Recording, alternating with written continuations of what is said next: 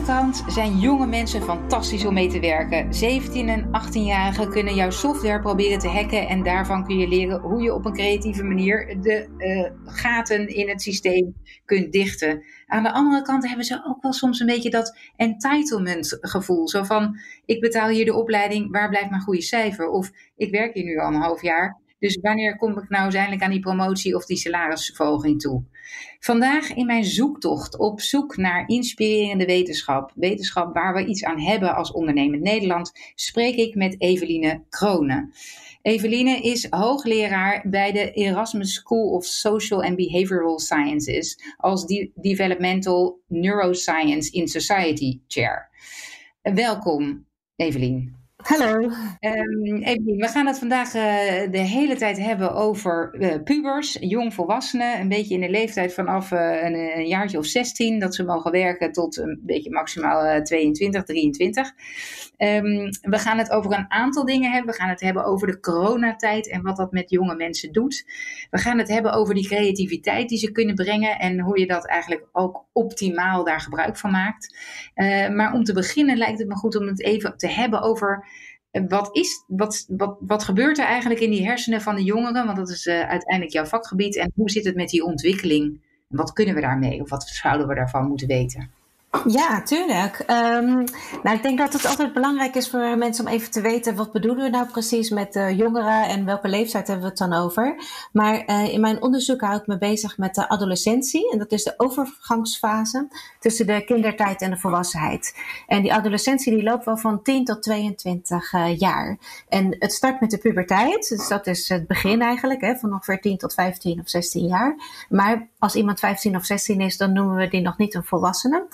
Dus die tweede fase, een beetje van 16 tot 22 jaar, dat is nog steeds de adolescentie. Dus nog steeds eigenlijk een vormende fase waarin je aan het opgroeien bent tot volwassen lid van de maatschappij. En een van de dingen die we hebben ontdekt in mijn lab de afgelopen 10, 15 jaar, is dat in die periode de hersenen nog steeds aan het ontwikkelen zijn. En vroeger dachten wetenschappers wel van, als je 8 of 9 of 10 jaar bent, dan is de hersengroei wel voorbij, omdat dan eigenlijk de schedelgrootte niet meer zoveel verandert. Maar we hebben nu ontdekt, omdat we een methode hebben om te kijken naar de hersenontwikkeling, dat die rijping nog veel langer doorloopt. Dus het is eigenlijk een enorme belangrijke en vormende fase. Ja, precies. Dus ik vond dat altijd wel hoopvol. Dus je kunt gewoon nog, ook al ben je 18 of 19, kun je gewoon echt nog aan je hersenen shapen. Hoewel ik nu, een stuk ouder dan dat, ook nog het gevoel heb dat ik me nog steeds ontwikkel. Ja, tuurlijk, dat is ook zo. Je hersenen ontwikkelen zich je hele leven. Dus laat dat geen misverstand zijn, want anders zou je nooit iets nieuws kunnen leren. Maar het gaat om die groeispurt. Dus je moet het eigenlijk zien, als je geboren wordt, dan krijg je een hele grote toename aan hersencellen. En als je dan 5 of 6 jaar bent, dan heb je misschien de meeste hersencellen die je ooit zult hebben. En dat blijft dan een tijdje zo. En dan tussen de ongeveer 10 en 22 jaar is het eigenlijk een snoeiperiode in de hersenen. Dus de hersencellen die niet zo belangrijk zijn, die worden afgevoerd. En de hersencellen die hun werk heel goed doen, die blijven eigenlijk bestaan. En die worden ook steeds sterker. Dus het is die groei- en snoeifase, dat is waarom het zo'n belangrijke vormende fase is. Ja, precies. En dat maakt ook dat je dan nog een aantal ontwikkelingen echt kan doen. Hè? Je kan dan nog topsporter worden in verschillende gebieden of een topschaker. En dat wordt gewoon lastiger als je de 30 bent gepasseerd en je denkt dan van laat ik nu nog eens eventjes...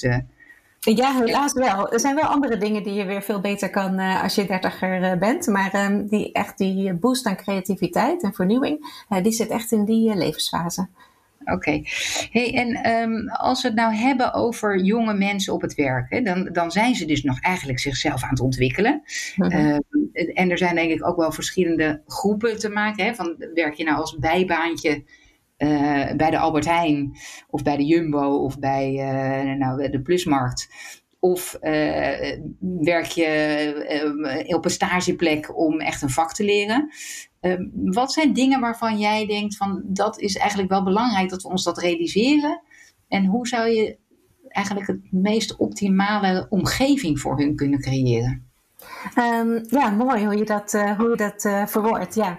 Nou, ik denk dat het wel belangrijk is om daar wat onderscheid in te maken. Want kijk, als je tussen 16 en 20 jaar bent en je werkt in de supermarkt bijvoorbeeld, dan doe je dat vaak ook om gewoon wat bij te verdienen, maar ook om gewoon wat ervaring op te doen met werken.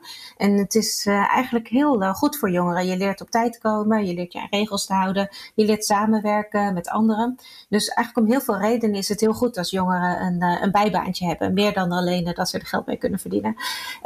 Terwijl als je bijvoorbeeld begin twintiger bent, ja, dan heb je vaak de ambitie om een carrière te gaan maken. Of dan denk je van, nou, nu is het mijn beurt en nu ga ik bijdragen aan een bedrijf. Dat is vaak om een andere reden. Maar beide zijn heel erg belangrijk. Ja, en ik heb toevallig zelf kinderen die aan de slag gaan. Of in ieder geval eentje is echt zo'n bijbaan bij de Albert Heijn. Dus ik herken meteen van, oh ja, laatst, het was nu heel warm weer, maar hij mag dus niet in een korte broek werken. Toen dacht ik, oh ja, dat is wel goed dat ze dat nu al bij en meekrijgen, dat je er natuurlijk een beetje fatsoenlijk uit moet zien op je werk. Ja. Dus dat is ook wel belangrijk. Nou zitten we er natuurlijk nu in die coronatijd. Hè? Dat betekent eigenlijk dat er juist veel kinderen die normaliter op terrassen lopen of dat soort werkervaring opdoen of juist stages lopen, dat die kansen missen.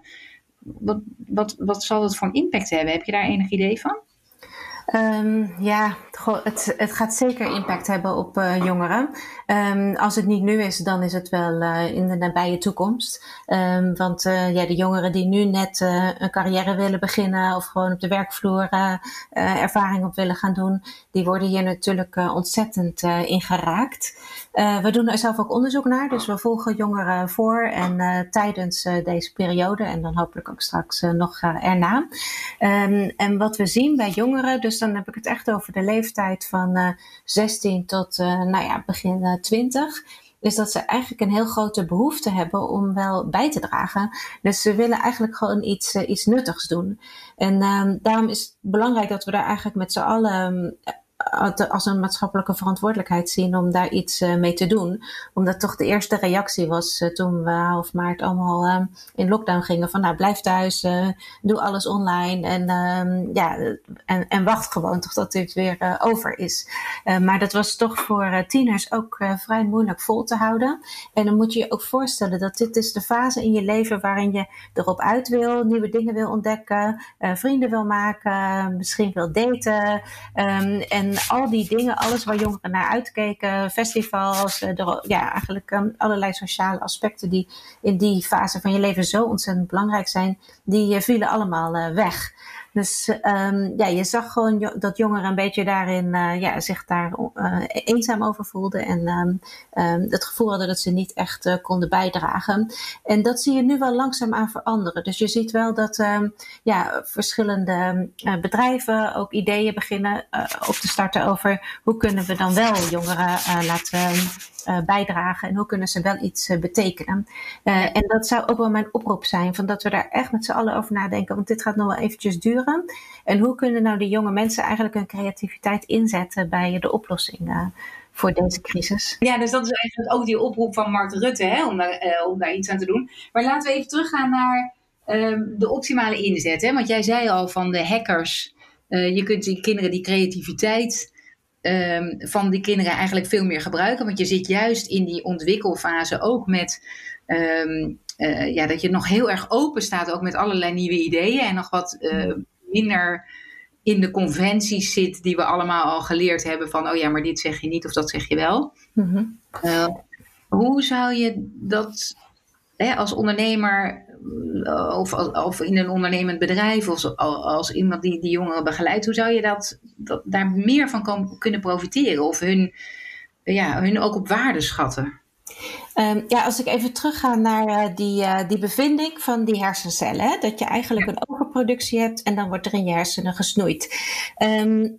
wij waren daardoor geïntrigeerd in mijn lab. We dachten van, waarom is dat eigenlijk? Dat moet wel ergens goed voor zijn. Het is toch niet voor niks dat we alle jongeren naar school sturen in deze periode. Hè? Dat moet daarmee te maken hebben. En toen zijn we onze experimenten zo gaan inrichten dat we echt onderzoek gingen doen naar out-of-the-box denken. En dan bijvoorbeeld met een soort luciferspel, waarbij ze dan lucifers op een bepaalde vorm moesten neerleggen. En toen ontdekten we dat jongeren voor dat soort opdrachten hun prefrontale cortex, dus dat is het voorste gedeelte van de hersenen, wat heel belangrijk is om rationeel na te denken. Dat gebied van de hersenen gebruikten zij eigenlijk meer tijdens die creatieve opdrachten dan volwassenen. En dat hadden we nog nooit eerder gezien. Want we weten altijd van wat ze minder goed kunnen, maar dat ze iets meer activeerden en ook een betere prestatie neerzetten op die taak. Dat was voor ons echt een eye-opener. Van wacht eens even, in die hersenen worden dus al die weggetjes aangelegd. Die worden langzaamaan meer gebruikt. Dat worden vierbaanswegen, zodat je heel snel rationeel een beslissing kan nemen op basis van ervaring en kennis. Maar die kronkelweggetjes, die zijn ook nog ergens goed voor. Ja, die raak je toch als volwassene een beetje kwijt. En toen zijn we dat anders gaan interpreteren van, maar dat is dus eigenlijk die creativiteit die je heel vaak ziet bij 16, 17, 18-jarigen. En je ziet bijvoorbeeld ook dat bedrijven die huren jongeren in om hun systemen te hacken, zodat ze alle bugs eruit kunnen halen. En jongeren die ze daarvoor inhuren zijn vaak rond 17, 18 jaar. Dus dat is ook niet voor niks. Die zijn daar gewoon heel erg goed in. En die denken vaak nog in weggetjes die wij als volwassenen al eigenlijk hebben afgesloten. Dus als bedrijf zijnde is dat misschien wel een hele interessante kans waar je niet zo vaak over nadenkt. En ook dat omdenken vond ik dan heel interessant, omdat we het natuurlijk eigenlijk heel erg vervelend vinden dat jongeren systemen gaan hacken. Want dat is natuurlijk hartstikke lastig en ze denken helemaal niet na over de toekomstige consequenties. Maar je kunt het ook inzetten. Je kunt ze ook inhuren om je eigen systeem te hacken om het vervolgens veiliger te maken. Dus je kunt als bedrijf ook proberen om daar creatief mee om te gaan. Ja, precies. Ik moet ook meteen denken aan die Marshmallow Challenge, die je dan door kleuters liet doen volgens mij. En leerkrachten deden het en nog een gewone set mensen. Leerkrachten zijn ook wel gewone mensen.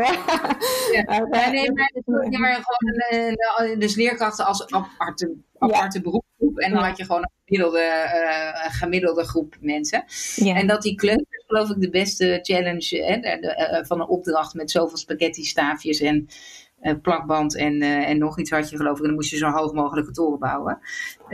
Zit dat er een beetje aan gelinkt, wat jij bedoelt met die kronkelweggetjes? Of is dat dan iets heel anders? Nou, soms zeggen mensen wel van, maar is dat dan specifiek voor pubers of voor adolescenten? Want kinderen die zijn ook vaak nog heel creatief met, denk maar aan tekeningen. Of die kunnen vaak ook nog heel erg out of the box denken. Maar het belangrijke punt bij creativiteit is dat het anders is en bruikbaar. En dat en bruikbaar, dat is wel een behoorlijk belangrijk element. Dus die twee dingen, als dat samenkomt, dan heb je er echt iets aan. En dat is denk ik meer aanwezig bij de tieners. Ja, dus leuk. Dus stel, ik heb nu een stageplek. Hè? Vaak proberen we dan eigenlijk een beetje uitvoerend werk aan die stagiaires te geven. Is mijn ervaring. Dus dan denk je, we kunnen wel iemand vragen voor social media, want die kan dan die post plaatsen of die kan wel helpen met de klusjes in de zomervakantie. Maar we zouden eigenlijk dus nog meer moeten nadenken over waarin kunnen ze ook die creativiteit laten zien, terwijl ze ook nog niet helemaal kunnen overzien wat de complexiteit is van het bedrijf, hè? Ja, het is ook niet zo makkelijk als dat hoor. Want je kunt ook niet van jongeren verwachten dat ze zomaar uit het niets met allerlei creatieve oplossingen komen. En dat was ook wel een beetje een puntje bij die persconferentie van Mark Rutte. Allereerst vond ik het natuurlijk heel erg leuk dat hij jongeren zo direct aansprak. En dat hij gewoon daar gehoor geeft aan die stem die ook heel erg belangrijk is. Want zij moeten straks in de toekomst ons weer hier uitkrijgen. Maar je kunt niet zomaar tegen jongeren zeggen die nu op een zolderkamertje zitten, schrijf een brief naar het katshuis met de oplossing. Ja, zo werkt het niet. Dus jongeren hebben ook wel veel begeleiding daarin nodig. Zodat je ook bijvoorbeeld met focusgroepen of manieren om eigenlijk een probleem gezamenlijk aan te willen pakken, dat je hun stem daarin meeneemt. Maar echt verwachten dat ze uit het niets een creatieve oplossing bedenken die wij nog nooit eerder hebben bedacht, dat is toch iets te makkelijk gedacht. Ja, dan zouden we misschien wat meer structuur moeten aanbieden. Hè? Er bestaan heel veel brainstormprocessen. Of je hebt natuurlijk die sprintmethodes van agile werken. Dus je zou misschien kunnen voorstellen dat als er een duidelijke structuur is met een helder issue of een uitdaging die er ligt, dat je ze dan, en je neemt ze mee in dat proces als een onderdeel van een groter team, dan zou het misschien juist wel heel interessant kunnen zijn. Ja, en wat ik ook zo heerlijk vind bij jongeren is dat die zijn nooit zo onder de indruk van alles wat je al hebt opgebouwd. Dus dan denk je, nou, er staat hier een fantastisch bedrijf met allerlei extra raden die advies geven over van alles en nog wat. En daar is heel lang over nagedacht. En jongeren hebben dan vaak toch een beetje iets van, is dit het of zo? Ja, ik vind dat dan heel erg leuk dat ze dan gewoon niet zo snel onder de indruk zijn van alles wat al is opgebouwd ook in de maatschappij. Maar daardoor, weet je, kijken ze er weer met een frisse blik naar, weer met de ogen van hun generatie. En we moeten wel oppassen dat we niet als volwassenen te snel dan zeggen van, dat hebben we al een keer geprobeerd en dat werkt allemaal niet of zo. Dat is vaak een beetje de standaard reactie. Maar daardoor loop je soms ook wel eens interessante nieuwe inzichten mis. Ja. Want je ziet het echt op allerlei terreinen hoor. Want ook bijvoorbeeld denk maar aan muziek en nieuwe muziekstijlen. Die ontstaan ook altijd in de tienerjaren. Dus dat kun je dan niet voorstellen. Maar ja, het is echt een periode van vernieuwing. Ja, het is grappig, want ik was bij een lezing die jij gaf voor de Cleveringa-lezingen. En daarin gaf je ook een aantal kenmerken van die adolescentie. En een aantal die ik daarvan heb onthouden was snelle toename van het leervermogen. Nou, dat hebben we net al besproken. Mm-hmm. Maar ook het toenemen van het risicogedrag. En dat vrienden een andere rol krijgen.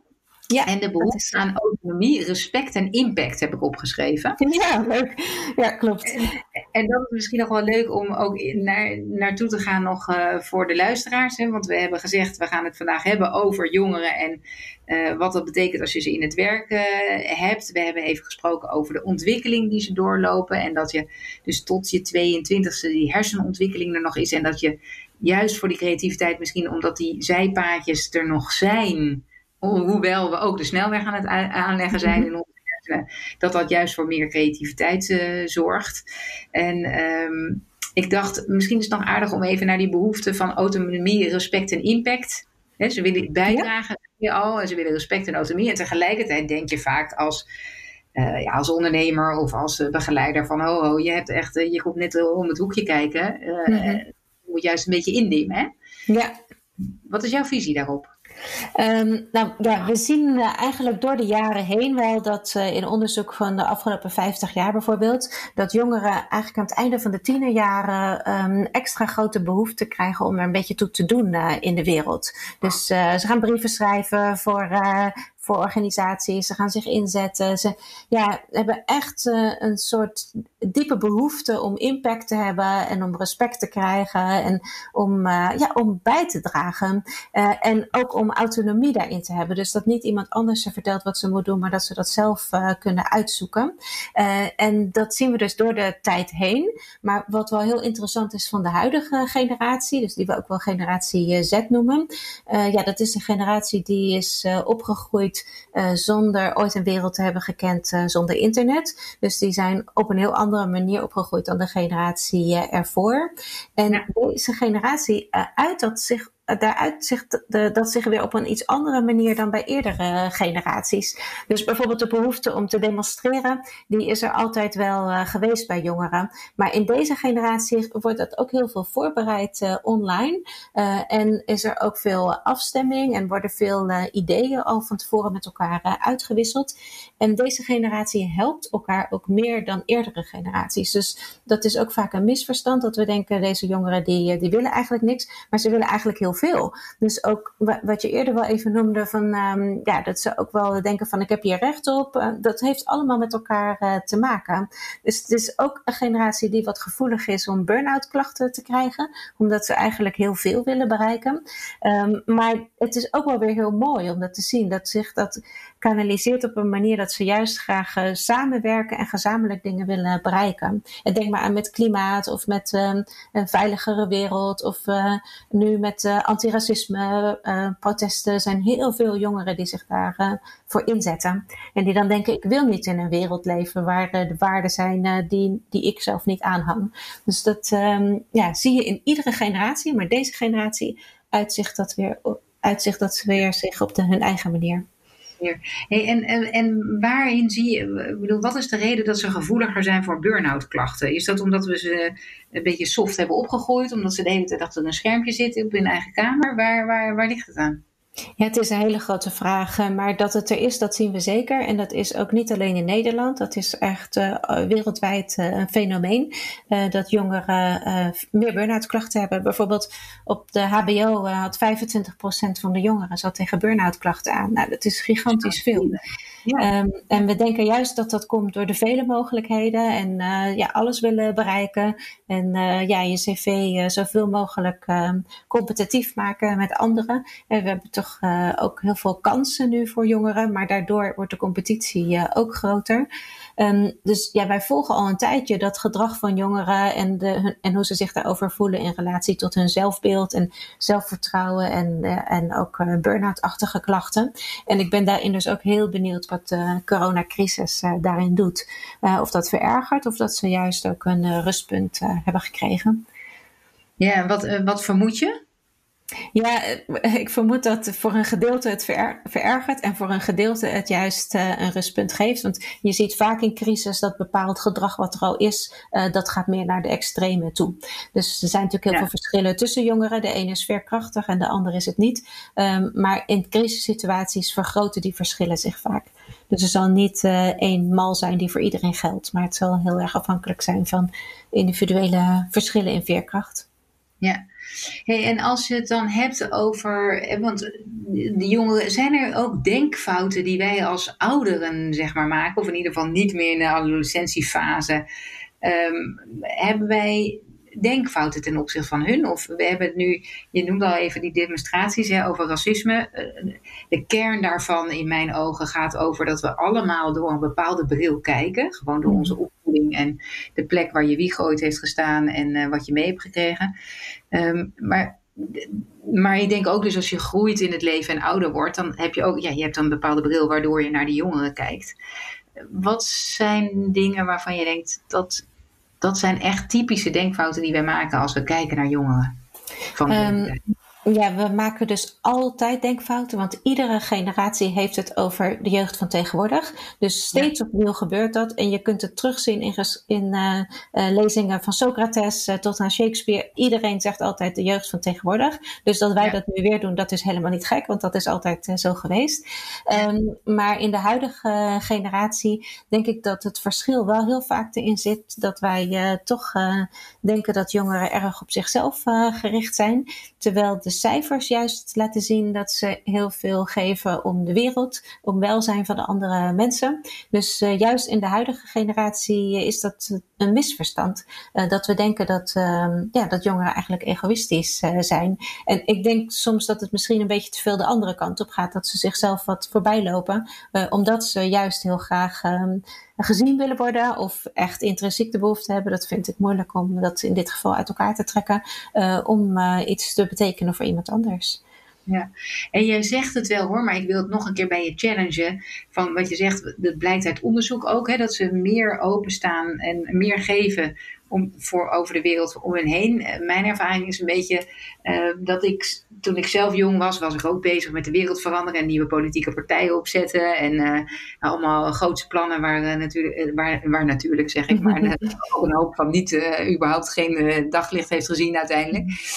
Maar een van de dingen die ik nog enorm heb onthouden is dat vrienden van mij studeerden medicijnen. Die begonnen dan met het lopen van hun kooschappen. En in die kooschappen en ook daarna in de opleiding word je als jonge arts behoorlijk onder druk gezet. En velen klaagden daarover. Hè? Dus ze vonden eigenlijk dat het niet kon, dat sommige ervaren artsen niet hun bed uitkwamen 's nachts en dan jou in je eentje dat lieten opknappen. Er was heel veel commentaar op het systeem en op hoe onaardig eigenlijk de artsen die dan wel opgeleid waren met jou omgingen. En wat mij opviel is dat op het moment dat zij dan na 6 tot 10 jaar zelf klaar waren en in die rol kwamen om jongeren te begeleiden, dat ze eigenlijk gewoon weer hetzelfde gedrag vertoonden als hun voorgangers waar ze zo op afgaven. En dan zie je ook wel vaak dat we dan denken van, ja, maar ik heb dat ook gehad en dat heeft me ook gesterkt en gehard en dat is nodig in dit vak. Hè? Dus we gaan ook vaak goed praten. Mm-hmm. Wat we dan zien. En dat gevoel heb ik ook een beetje bij de jongere generatie. Van, zijn jongeren niet altijd bezig met de wereld moet anders en het moet beter. En dan eindigen ze zo direct toch weer gewoon als de gewone consument die op prijs hun keuzes maakt en niet de wereld verandert. Uiteindelijk, dus dit is altijd zo geweest, dat is waar. Het is kenmerkend voor deze levensfase. Daarom brengt hij ook vaak vernieuwing. En het is ook zo dat als zij wat ouder worden, dan zal dat gedrag wel weer veranderen. Ik denk daar vaak aan bij Greta Thunberg, die dan als 16-jarige vol emotie de Verenigde Naties stond toe te spreken. En dat mensen dan ook wel kritiek op haar hadden. Van, nou ja, dat doe je toch niet. En ik dacht, nou, het is toch fantastisch. Ze is 16 jaar. Echt, als zij 25 is ze heus wel geciviliseerd. En dan doet ze dat niet meer. Maar gelukkig doet ze het nu nog. Ja, ik vind het dan heel mooi. Ze staat er. Ja, en helemaal normaal vind ik het ook niet hoor. Maar ik denk, vanuit mijn bril is het natuurlijk een beetje ongepast gedrag. Maar dat kan gewoon als je die leeftijd hebt. En ik vind ook dat we daar ruimte voor moeten geven. Ik vond wel iets anders interessants wat je nog zei, was dat eigenlijk het gedrag wat we accepteren, dat ook over de tijd heen wel kan veranderen. En ik denk dat daar bij deze generatie ook wel een kantelpunt in zit. Want heel veel gedrag wat vroeger wel werd geaccepteerd, ook in de werksfeer en de werkrelaties, dat wordt nu niet meer geaccepteerd. En we zijn toch in een soort heruitvindingsfase van wat we wel en niet oké gedrag vinden. En ik denk dat dat ook te maken heeft met social media. Dat je dus veel sneller zelf je ervaringen kunt delen.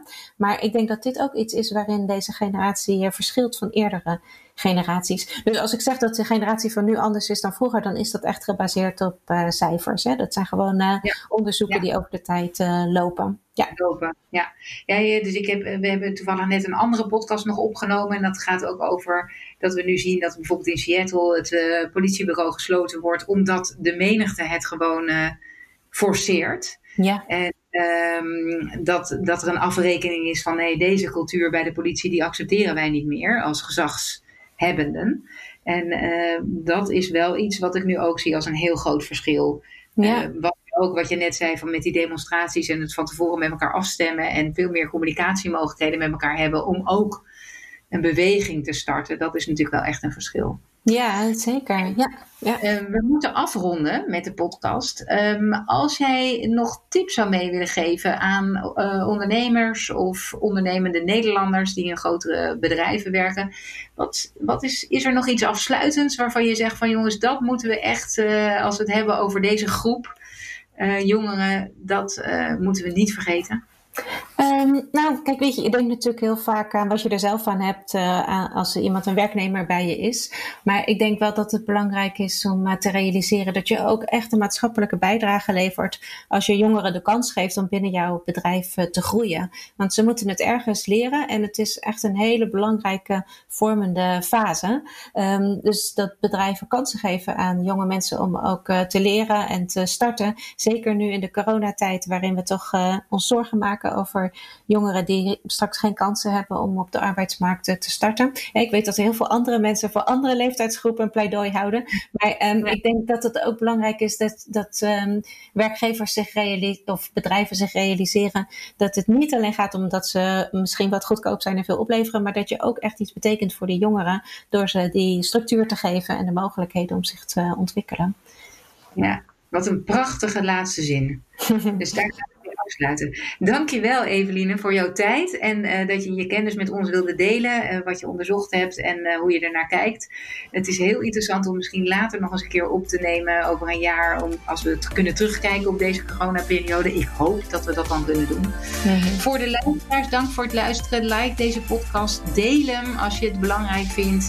Tag mensen erin waarvan je denkt, die zouden meer kansen moeten krijgen op stageplekken. En dan kunnen we daar ook eens naar kijken Ga ik zelf eens kijken of ik daar wat aan kan doen.